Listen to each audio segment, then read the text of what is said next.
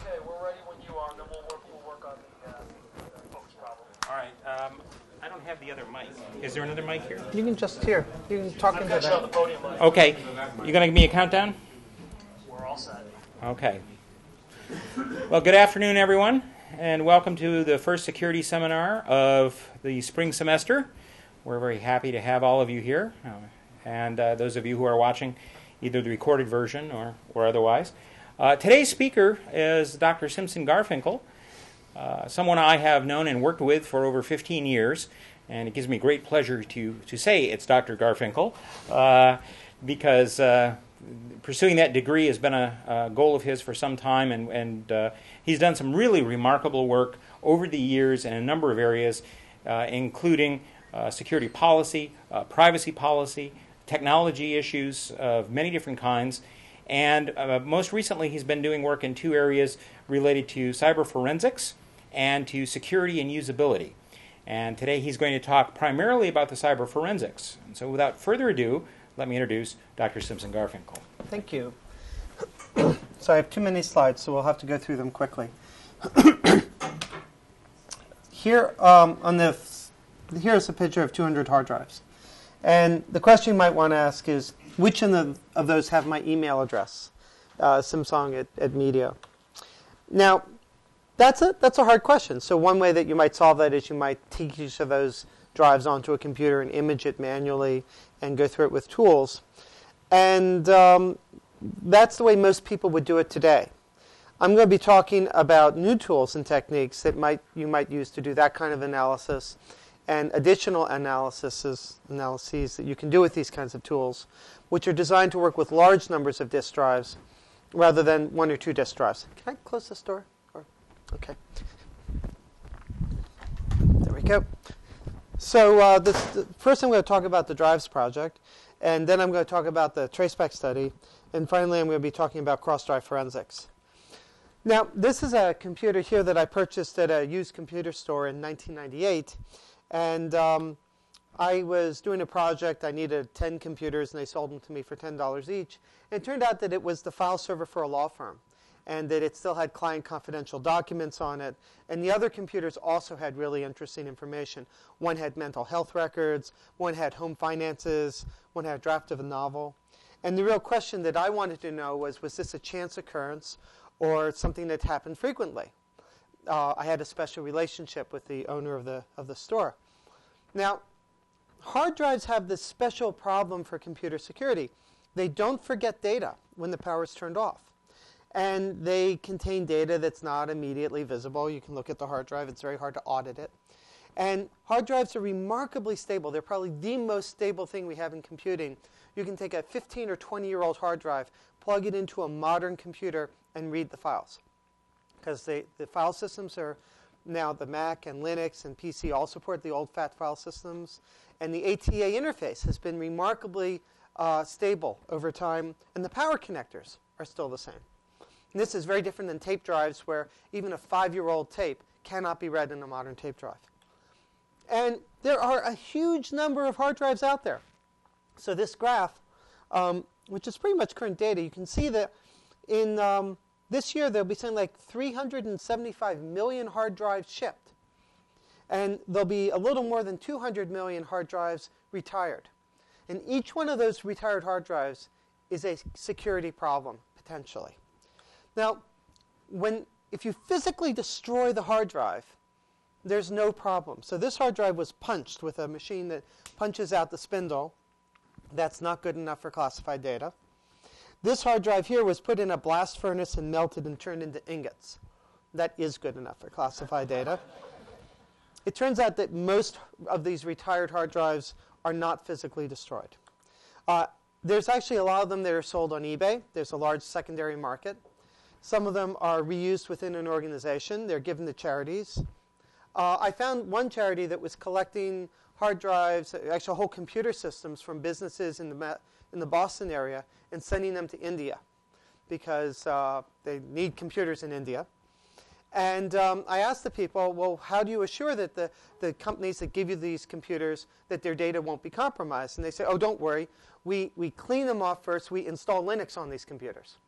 And I said, so you're not actually sanitizing them. You're simply giving the people who get them all the tools necessary to recover the confidential data that they might still have. Now, there have been roughly about a dozen cases of people who've bought used hard drives or used computers and have found very important records on them. And one of them, John Markoff, wrote in 1997 in the New York Times about this woman in Nevada. She bought a used PC, and it had 2,000 pharmacy records on it, prescription drugs, people in her community. And survey after survey says that Americans think that medical records are the most sensitive information that they have. And here, a pharmacy had sold basically a list of everybody who was depressed in the woman's hometown. None of those studies were really scientifically rigorous, so I decided to try to do something bigger. And so starting in 1998, I started buying used hard drives, and I'm up to about 1,000 of them right now. And what I do with these hard drives, they show up by UPS or USPS, and sometimes I buy them at used stores. And I have this machine where I image them. I copy the data that's on the hard drives onto a server. And this machine, you can see, can do 4 at a time. So I've been developing software that does this in a sort of production mode fashion. And then I compress the images and I store them. That right there is 900 gigabytes of storage, which is astounding if you think about it. I have basically 600 or 700 hard drive images stored on these 3 hard drives here. Now, I'm not looking at these exotic recovery techniques for data that's been written over once and you can recover this stuff that's there. You know, we hear about this secret technology and you have to rewrite multiple times. For the purposes of my research, if somebody just writes zeros over the disk, I can't get back the data. I'm just asking the disks to give me their data. And as an example, I'll show you disk number 70. So I purchased this disk for $5 from eBay from a Massachusetts retail store. And it had 541 megabytes of data, so it has 1 million sectors, because sectors are always 512 bytes long. And if you mount the disk, you see these 3 files, io.sys, ms-dos.sys, and command.com. And, but if you look at the sectors, it's got 1 million sectors, and it's 989,000 of those sectors contain user data, contain data of some kind. So what happened to this hard drive? Does anybody know? Yeah. Not quite. Yeah. Right. They ran the DOS format command. Now, the DOS format command makes a promise. And that promise is, warning, all data on non-removable drive C will be lost. Proceed with format. Yes, no. And it lies. Now, you might want to do a class action lawsuit against Microsoft. And in fact, the fdisk command is another technique that people use to sanitize their hard drives. I bought some hard drives at a used store, and asked them how they clear them out. They said, oh, we do better than format. We delete the partition with fdisk. Right? So the format command on that on this 10 gigabyte drive with 20 million sectors, the format command overwrites 21,000 sectors, or 0.1%. The fdisk command overwrites 2,000 sectors. All it's doing is rewriting the partition table. That's one sector. But it actually does some checks other places on the drive to make sure that it's actually working. These commands will complicate data recovery if you're trying to recover whole files, if the files were fragmented. But they will not erase the user data. Now, I took that drive number 70. I created a file called 70.img, an image of drive 70. I did that with the dd command. And then I ran the strings command on it. And strings looks for printable strings. And the first thing we see here is insert diskette for drive and press any key when ready. So that's a bootstrap loader. And then we see your program caused the divide by zero overflow error. That's an interrupt service routine for the divide by zero. And then we see this thing here, OEM string equals NCR14. Anybody know what that is? Graphics mode 640 by 7 by 480. This is part of the Windows registry. So it has things that it would print if it discovers this device. Then we have IBM Antivirus Trial Edition. So you could look at what version of Trial Edition antivirus it has and actually learn when this hard drive was sold originally as new equipment. And then we have these medical terms. Insulin, ammantin, mannitol. So these are some medical terms that you won't even find online. You have to actually go to a medical dictionary. And I was able to determine that this hard drive came from a mail order pharmacy. And they had sold their hard drive. Eventually it had ended up here. But the original owner was a mail order pharmacy. So back in 2003, Avi Shalat and I published our first paper on this project, where we published the initial data findings of the first 150 drives that we analyzed. And we said, look at all the data we found. We found thousands of credit card numbers, financial records, trade secrets. Nothing military that we were able to identify.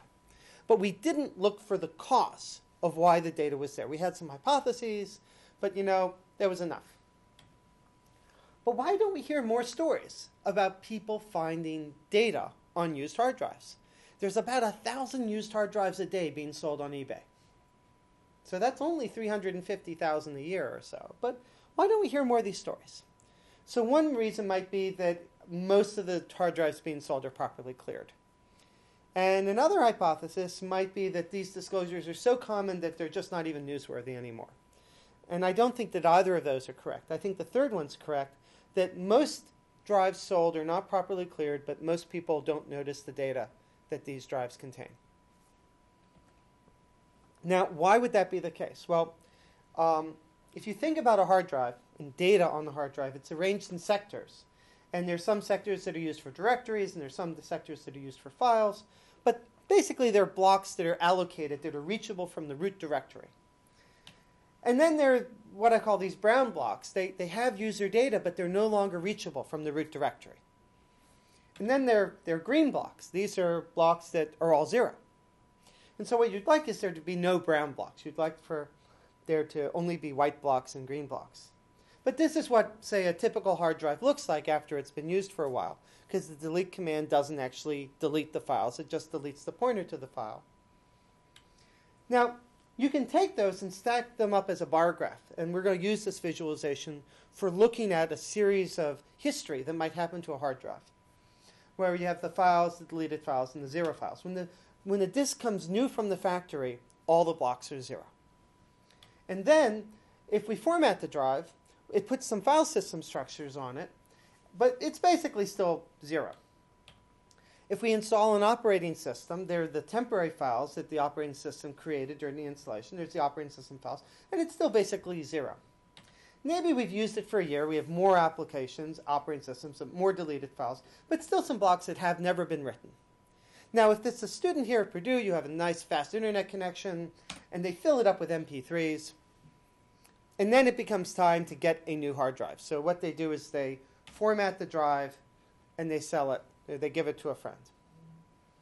So clearly, if what's going on here is that people are just getting rid of their hard drives without even thinking about the problem, you're going to see a lot of drives where there's a lot of data that's recoverable, and a little bit of deleted data, and a little bit of green blocks. And that's what I call a training failure.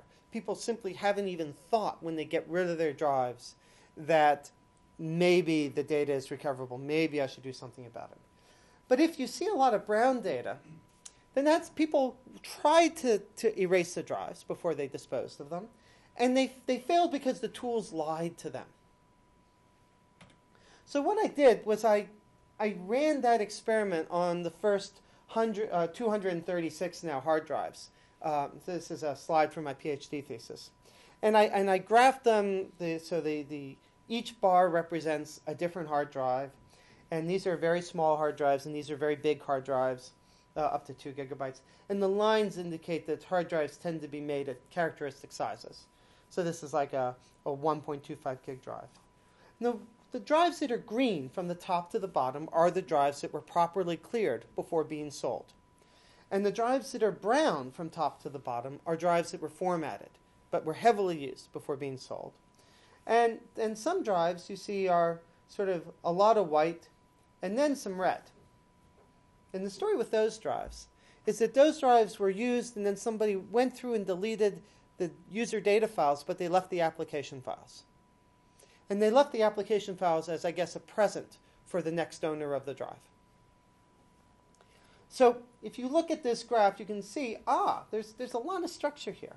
Like there are all these drives here, they're all green. Those were all properly sanitized. Well, I can tell you that they all came from the same company. That company had a policy of when they sold their drives on the used market, they cleared them. But I bought one more drive from them, and it wasn't cleared. I bought it a year later after they were in financial difficulty.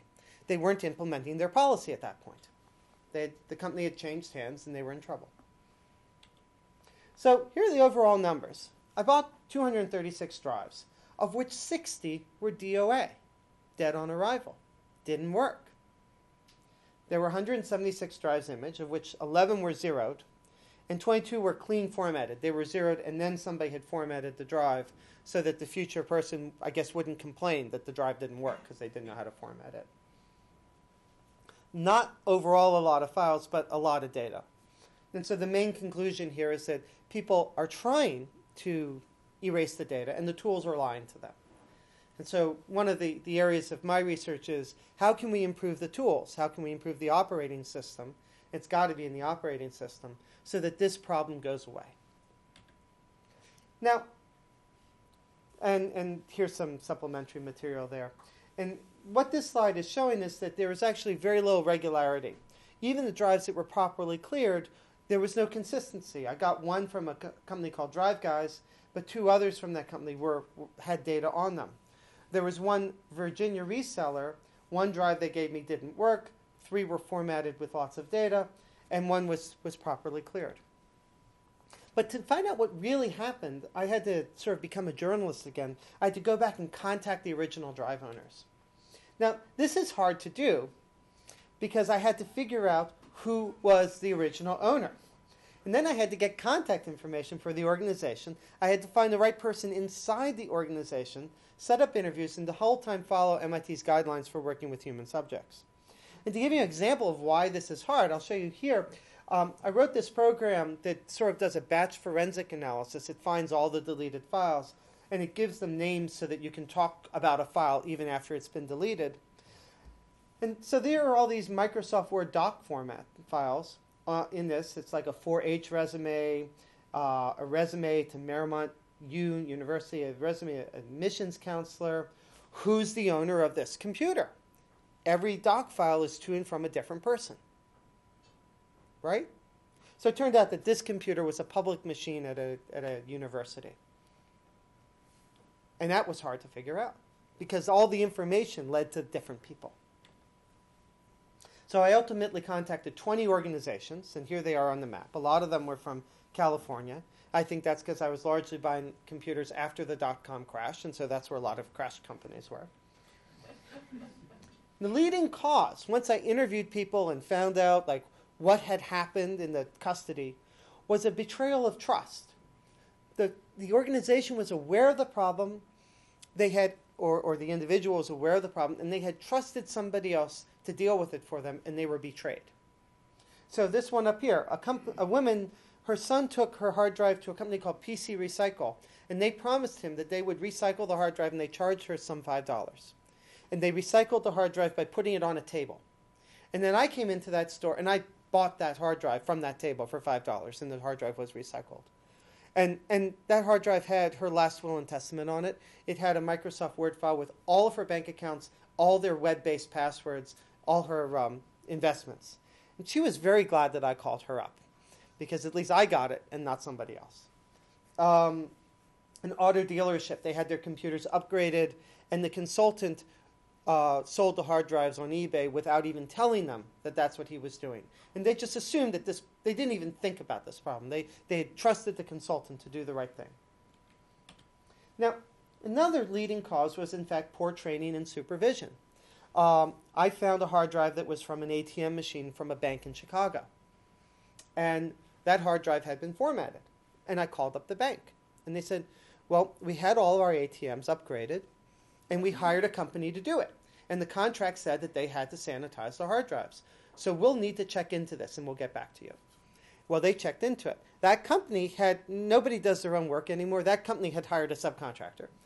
And the subcontractor had been told to clear the hard drives, but hadn't been told how. And so that subcontractor used the format command. The supermarket had a policy in place at the time that the hard drive left the supermarket to clear every hard drive. But they didn't audit. and it may be that the person who was implementing the policy didn't know the right way to do it. This California electronics manufacturer, again, they had a policy. They were aware of the problem, but the person doing it just not properly trained. And then sometimes the data custodians just didn't care, and this was largely organizations that had gone into bankruptcy, and they felt that they had no responsibility to the people whose information was on the hard drives. There was an internet software developer, and they were just happy that the reseller would come and pick up the computers for free. Computer Magazine, they had layoffs, and they basically said, well, we don't have confidential information, and if people were storing their own personal stuff on their office computer, that's their own tough luck. Now, there is no regulation on resellers right now, but if we had regulations on resellers, that would actually solve this problem. In this country, you're not allowed to sell toxic materials unless you're regulated. You follow the rules, and there are certain people you sell it to, and you can't. It has to be in special kinds of containment. But we allow people to sell hard drives that might have toxic data on them, because we have no regulations requiring that the resellers assume some sort of responsibility.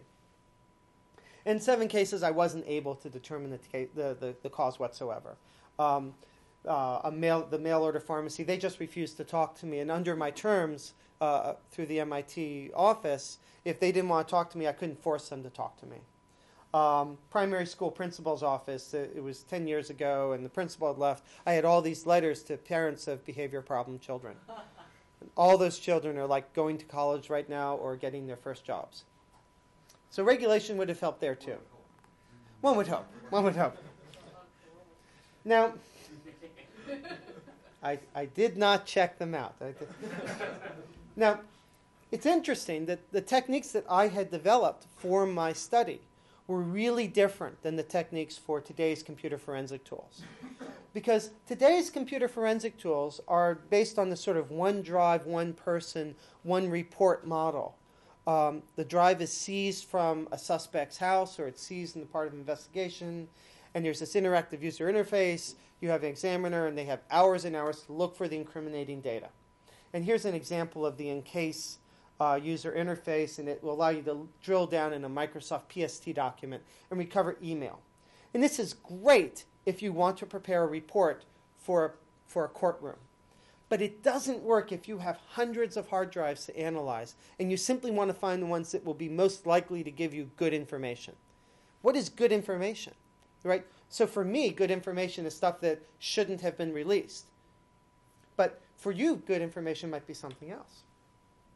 So another problem with today's tools is that there are other problems that I kept coming up with. Like, this drive might have been previously imaged. And when you start dealing with hundreds of drives, keeping track of them and keeping track of their serial numbers and their images becomes a major problem.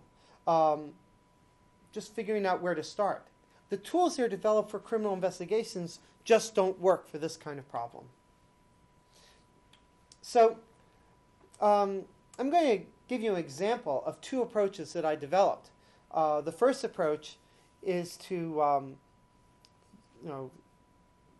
look for Microsoft Word files and try to determine the owner. You could do that with Encase today. You need forensic skills. You require complete documents if you're trying to identify the owner of the hard drive. But an automated approach that you could do is you could just compute a histogram of all the email addresses on the hard drive. Now think about that. If the hard drive was used for email, then the most common email address on that hard drive is going to be the person who was the primary user, because they're in the from and in the to of many, many of the email messages. So I thought, that might work. So the email histogram approach actually works really, really well, and that's how we traced back the majority of the hard drives. It was too hard to look for Word documents. Many didn't have Word documents. But when we did the email histogram, the first one at the top was the owner. And here's sanitized from disk number 51. Alice at domain1.com, her email address was on this hard drive 8,000 times. And she was the primary owner. Bob at domain1.com was somebody that she worked with. And domain1.com was actually the name of their company. And then Alice had another account that she also checked. And so we were able to infer that because it was the same username, but different domain. We didn't completely sanitize this. It appears that she was at Stanford Business School. and I could tell that because she's getting emails from their job info network. You can learn a lot about the owner of the hard drive and about the relationships simply by doing the email histogram. And what's really neat about this is you don't need to understand the file system. You don't need to figure out if it's a Macintosh file system or an ext2 or even a FAT or a NTFS file system. It just works. Neat technique. So what I'm doing now is I'm trying to develop a large-scale system for doing this en masse, and I call this approach cross-drive forensics. Forensics approaches that work across many, many drives at the same time. And the idea is you take in hard drives, you accession them in the field, you image them, and then you put the drives in what I call cold storage. You put them someplace where you won't need to deal with them, but you can recover them if you need them. The drive images go into a image repository. We run feature extractors, which go through that bulk data and capture different features. We throw that into a metadata repository. And then there are correlation agents that you can run over that data to come up with the hot drives. It's a nice architecture. And then you can augment it with information from other sources. So NIST and FBI have databases of hash codes of like known child porn, or there's a list of, say, known application programs. And you can use that to go against the metadata repository for things that you should especially look for or things that you don't have to look for. This gives you a way for rapidly looking over this whole sea of hard drives, and as new drives show up, to incorporate them to run the studies against them all at the same time. Now, what I call first-order cross-drive forensics, I apply this filter to each drive image individually, and I look for images that give the largest response to the kind of filter. And drives that have a lot of response are, by definition, interesting drives. So here I have a filter that looks for CCNs, or credit card numbers. And this is a funny graph. So the scale here is like 0 to 300, and then the scale here is like 300 to 40,000. And over that, say, 200 drive sample, each one of these bars represents the filter's response on a different drive. Red is unique credit card numbers, and blue is then total. So sometimes you see duplicates. So here we have a hard drive with a lot of credit card numbers, and here we have one. Here we have one with a lot. So maybe that's the first one to look at. And if you're like me looking for sanitization failures that are important, then hard drives that have thousands of credit card numbers on them are probably going to be important, because most hard drives just don't have thousands of unique credit card numbers on them. Now, the way that credit card number detector works is there are patterns that make credit card numbers easy to find. So they tend to either be blocks of 16 digits or 4 blocks of 4 digits. They are issued with well-known prefixes corresponding to certain banks. There is something called the credit card number validation algorithm. It's a simple checksum. It's one character. So any random collection of 16 digits has a 1 out of 10 chance of passing. And then it turns out that there are certain numeric patterns that are unlikely in credit card numbers but are very likely in other kinds of bulk data. So this one turns out to be unlikely because it has too many 6s and 7s in it, and there's sort of this progression. Actually, this is from an image file. So a lot of TIFFs and a lot of, for some reason, things that look like credit card numbers show up a lot in various file types. So I wrote this with Flex and in C, and here we are scanning over drive number 105. And there were 3,800 numbers that matched the typographic test. But when we selected out well-known bank prefixes, there were only 90. When we then selected out ones that matched the CCV1 algorithm, there were 43. I applied my histogram test to it, left 38.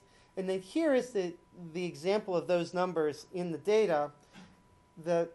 Between the bars is what matched, and you can see, wow, those are credit card numbers. And then before it, actually, I didn't put in this is in the database. They actually tagged it with the name of the financial institution that issued the credit card. And here's the position within the file. And this is what I call my feature file. And this feature file is very useful for doing the correlations later, but you can also just sort of look at it and make a decision. Now, here's false positives. These numbers all pass the credit card number validation algorithm. They all have prefixes that could have been issued by banks.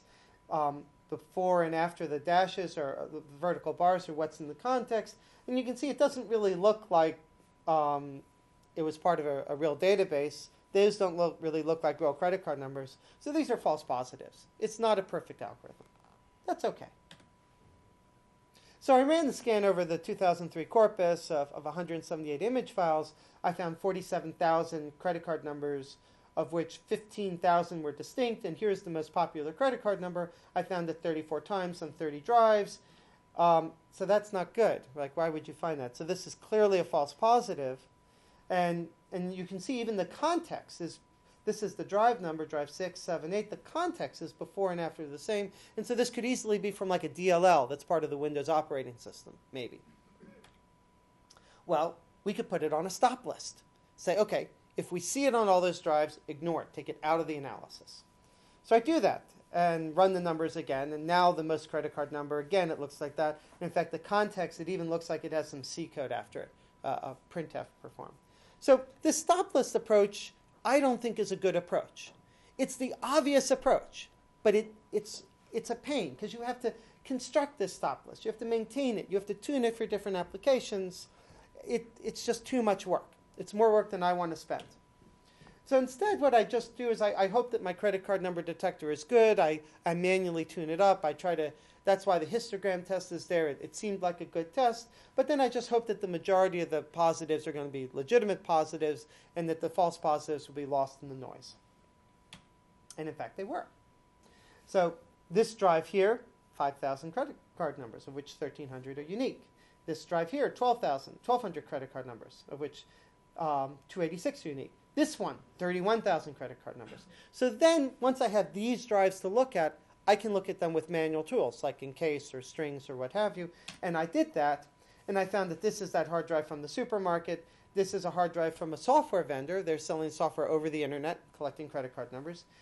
This is from a medical center in Florida, 31,000 credit card numbers, and then elsewhere, diagnostic codes, and elsewhere, billing units within the medical center. This drive did not have a file system on it. The drive was an Oracle raw data drive. So if you had gone into that hard drive with a tool like Encase, Encase would not have been able to identify a file system, and all it would have been able to do is do string searches. And yet, that's one of the most interesting hard drives in my entire collection. So the second order analysis actually does correlations between multiple drives. It says, okay, can we find drives that have something to do with each other? And I was sitting at MIT with a friend, and I said to him, I wonder if any of our hard drives have credit card numbers in them in common with other hard drives. I wonder what that would mean. Well, so I built some technology, and I ran the study, and then I had to figure out how to visualize it. And this is the visualization. So this is the first drive, and this is the second drive. And the peaks are the number of credit card numbers that they have in common. And so all this noise down here, these are all the false matches from like the false positives. Every drive that had that thing that looked like a credit card number that made its way through. But this one here, that's 25 numbers in common. This is 13 numbers. This is 13 numbers. Let's look at them. Well, it turns out that these are from the same medical center.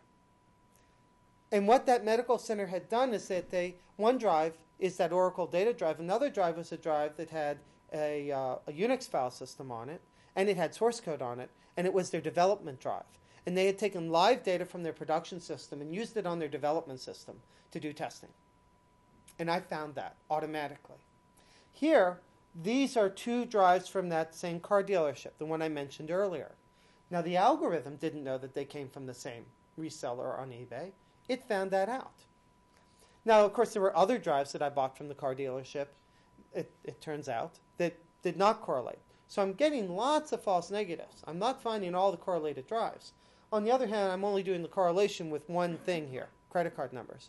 And I could correlate with other pieces of information. I could correlate with email addresses. I could just do the MD5 of every block and treat that as something to correlate on. And these came from the same community college. Now, I've written a paper on this, and it's in submission. And what's very interesting here is that these are actual real credit card numbers. But here on the community college and here in the dealership, they actually correlated on false positives on the credit card number detector, showing that it's not that they're credit card numbers that's important, the thing that's important is that it's what I call pseudo-unique information. It's information that you tend not to find in the wild, but if you find it in more than one place, then there's a high probability that the data actually got moved from one place to the other place. So other things that you can use, as I said, you can use message IDs. Now that's very interesting. Those are supposed to be unique per email message, so you can find out if two hard drives touch the same email message. Maybe because one person was sending mail to another person, or maybe because they were both on the same mailing list, or who knows. And as I said, MD5s have disk sectors. So what can you do with this? Well, you could identify social networks. You could test for inclusion in existing network. We have this drive from a suspect. Who else does that person communicate with? Or you could look for the dissemination of information. We have this PDF. Maybe it's a PDF of a manual. Maybe it's like that Al-Qaeda training manual. And we can take that PDF, break it up into each block, calculate the MD5 of each block of that file, and see who had those blocks on their hard drives. Even if they deleted the file and it was partially overwritten, as long as there are some remaining blocks. An interesting fact of today's file systems is that they always block align large files. So small files might not get block aligned because of the way these high-performance file systems work, but any file larger than 4K always gets block aligned. And so the 15th or 20th sector in that file will almost always be a unique disk sector. And if we calculate the MD5 of every disk sector on the disk, we'll find it. So this is pretty cool. And I talked about that. So reactions to this research. After the first paper was published, there was legislation that was introduced in July 2003, the Fair and Accurate Credit Transactions Act. And surprise, surprise, they put a requirement in it that companies getting rid of hard drives had to be sure the consumer records were removed. And I feel responsible for that, so I'm really happy. And if you go through the congressional testimony, it does seem that a lot of the news coverage that we had in January 2003 was responsible for that being put in. Another reaction was the Secure Empty Trash feature in macOS 10.3. And I interviewed the people in Apple's security group, and they actually added the Secure Empty Trash because of the paper that was published in 2003. And that's really nice. It's nice when you can have an impact on a company with research that you do. Unfortunately, they didn't do a very good job implementing Secure Empty Trash. It's implemented inconsistently. They implemented on the Finder menu, but not on the control menu for the trash can. It's really not even clear what Secure Empty Trash means unless you're sort of up on this stuff. And once you're secure emptying trash, you can't use the trash can. It's a very slow process. It doesn't happen in the background. But the worst part about it is you can't change your mind. If you accidentally empty the trash, and then you say, oh no, I should have secure emptied trash, it's too late because the files are deleted. What the Secure Empty Trash does is it overwrites each file, and it does it at the user level. It doesn't even do it within the file system. So there may even be an interaction with the journaling file systems that the Mac uses. And I just don't know right now, but I'm doing some research on that. Now, macOS 10.4, they said, oh, well, we'll deal with that problem. It's as if they're reading my presentations and fixing their operating system. They added this button to the disk utility. It says erase free space. And what that does is it makes one big file. And the hope is that that one big file will take over every disk sector that hasn't been allocated to a file and will go into the one big file. And in this way, maybe you'll overwrite all the deleted files. So that's how you recover from accidentally deleting. But I'm not sure that the one big file approach works, and I'm actually doing some experiments on that right now. It seems to work well in most cases, but it does seem to leave some data behind. Of course, another thing people say is, oh, well, just use an encrypted file system. And in fact, macOS has a very easy-to-use encrypted file system. But the problem is that this encrypts all the files. And if the computer is left unattended, if it's like a public access kiosk, the file, it's still going to encrypt and decrypt the files. So you actually can apply the forensic tools to the encrypted file system. It just has to be mounted. And as long as it's mounted, it doesn't matter that it's an encrypted file system. Now, I believe that what we really need to do is to change the semantics of the delete command. So delete's never really been well defined. It sort of means that if an object is deleted, you can't find it with the old name that it used to have. But I believe that delete should have the semantics that the data is overwritten, so it cannot be recovered. And we've seen these problems in Word files and PDF files. We see in many, many cases that improperly implemented delete has resulted in data being leaked out. And so if I was going to have an agenda for what to do, it would be to fix the format command so it actually erases the disk, to make empty trash actually overwrite data, to make just delete when you delete a file, to have it be properly overwritten, to integrate this functionality into web browsers, word processors, operating systems.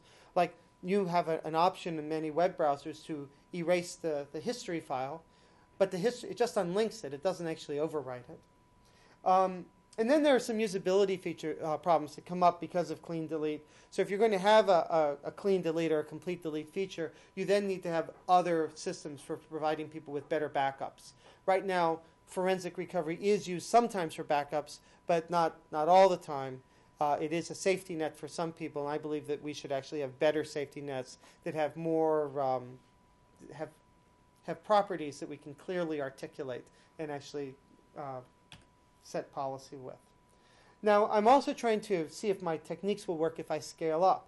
So I've done the techniques with the 200 drive corpus and the 250 drive corpus, and I'm now expanding to a 2,500 drive corpus. So I'm up to 1,000, and hopefully I'll be there by June. And there are these other approaches I'm looking for doing the cross-drive forensics. A lot of the tools that I've been developing for this work are generally useful, and I have released them all as open source. So if you go to afflib.org, you can actually download my drive imaging tools. And at some point, I hope to have a web-based database of hash codes that people can look up and give information. And then there's this real question about sort of the economics and societies questions. Like, who is buying these used hard drives? When I buy used hard drives on eBay, I actually lose most of the auctions. So I'm competing against other people. Who are they? And why are they doing this? There's a high failure rate, right? Something like a third of my drives are DOA. So I'd like to know more about these organizations that are also buying used hard drives, and I intend to find out. And I'd also like to see if, since the passage of this legislation that Congress wrote for me, maybe there's been better compliance. And so I want to do time-based analysis. One of the things you can do with the cross-drive technique is you can figure out when the data came from. And so I want to graph sanitization practices over time. But to do that, I need more data. And so I'm collecting a lot more data. It's hard to collect this data. I have the largest unclassified data set of hard drive images in the world. And it is a data set that I'm happy to share with people if they're willing to agree to certain privacy restrictions. And I'm just looking for people to collaborate with. So any questions? No questions? Wow. So I either did a really good job or a really bad job. You mentioned you didn't know who you were competing with in these sales, but do you have any external evidence that there have been there have been problems of identity theft or whatever that have been? I do not believe that people doing organized identity theft are buying used hard drives on eBay, because it is too easy to get that information from other sources. You can just break into a bank and steal their credit card numbers. Like, we keep hearing of these cases, right? The credit card processing company, 31 million credit cards or something. So I don't think that I'm competing against the identity theft people. I think I'm competing against somebody else. I don't know if I'm competing against lots of individuals who are misinformed, or if I'm competing against a few organizations. I don't know what people are doing with the hard drives that they buy used on eBay. The only other organization that has bought significant numbers of hard drives on eBay for this purpose is a company called O&O Software in Germany. And I'm sort of collaborating with them, but it's hard because they're in Germany and I'm here, and hard drive images are really big. So they tried FTPing me their hard drive images, and it was not a good idea. But I don't know. And I'd like to do some web scraping of eBay's database to try to do some correlations on who the bidders and who the buyers are. Yeah? Actually, I got a partial answer for that, so maybe we should Yes. Microphone on.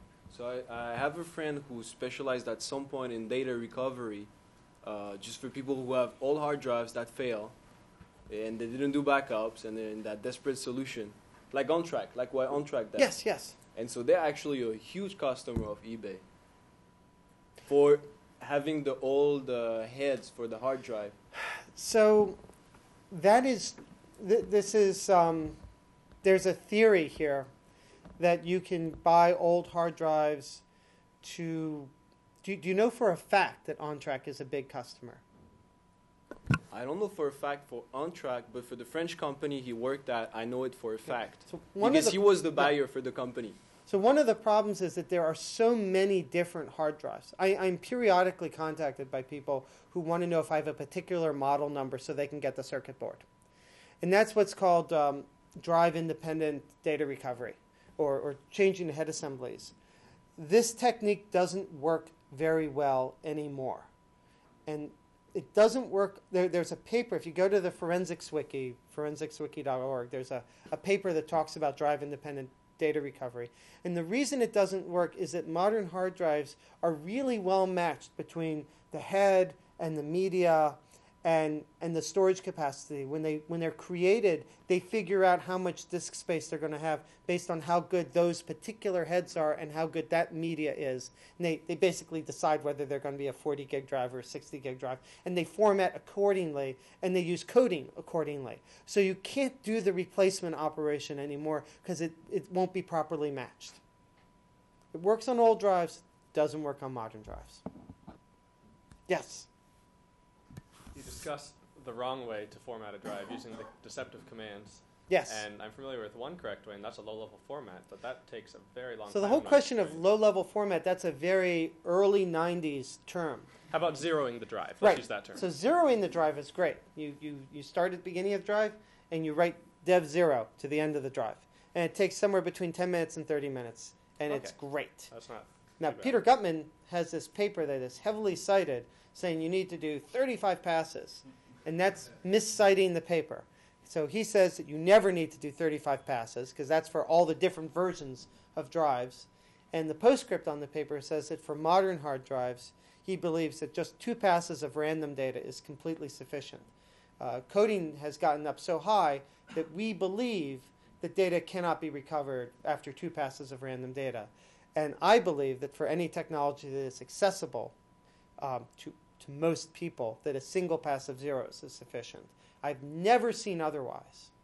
And I'd very much love to see some open, unclassified research that shows that you can recover data that's been overwritten once on a modern hard drive. It's clear you can do it on a circa 1985 floppy disk.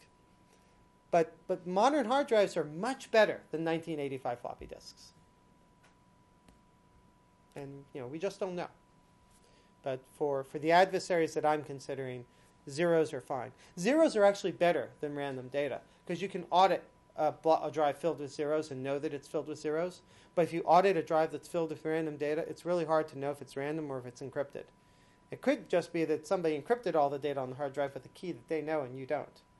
So you still have that problem.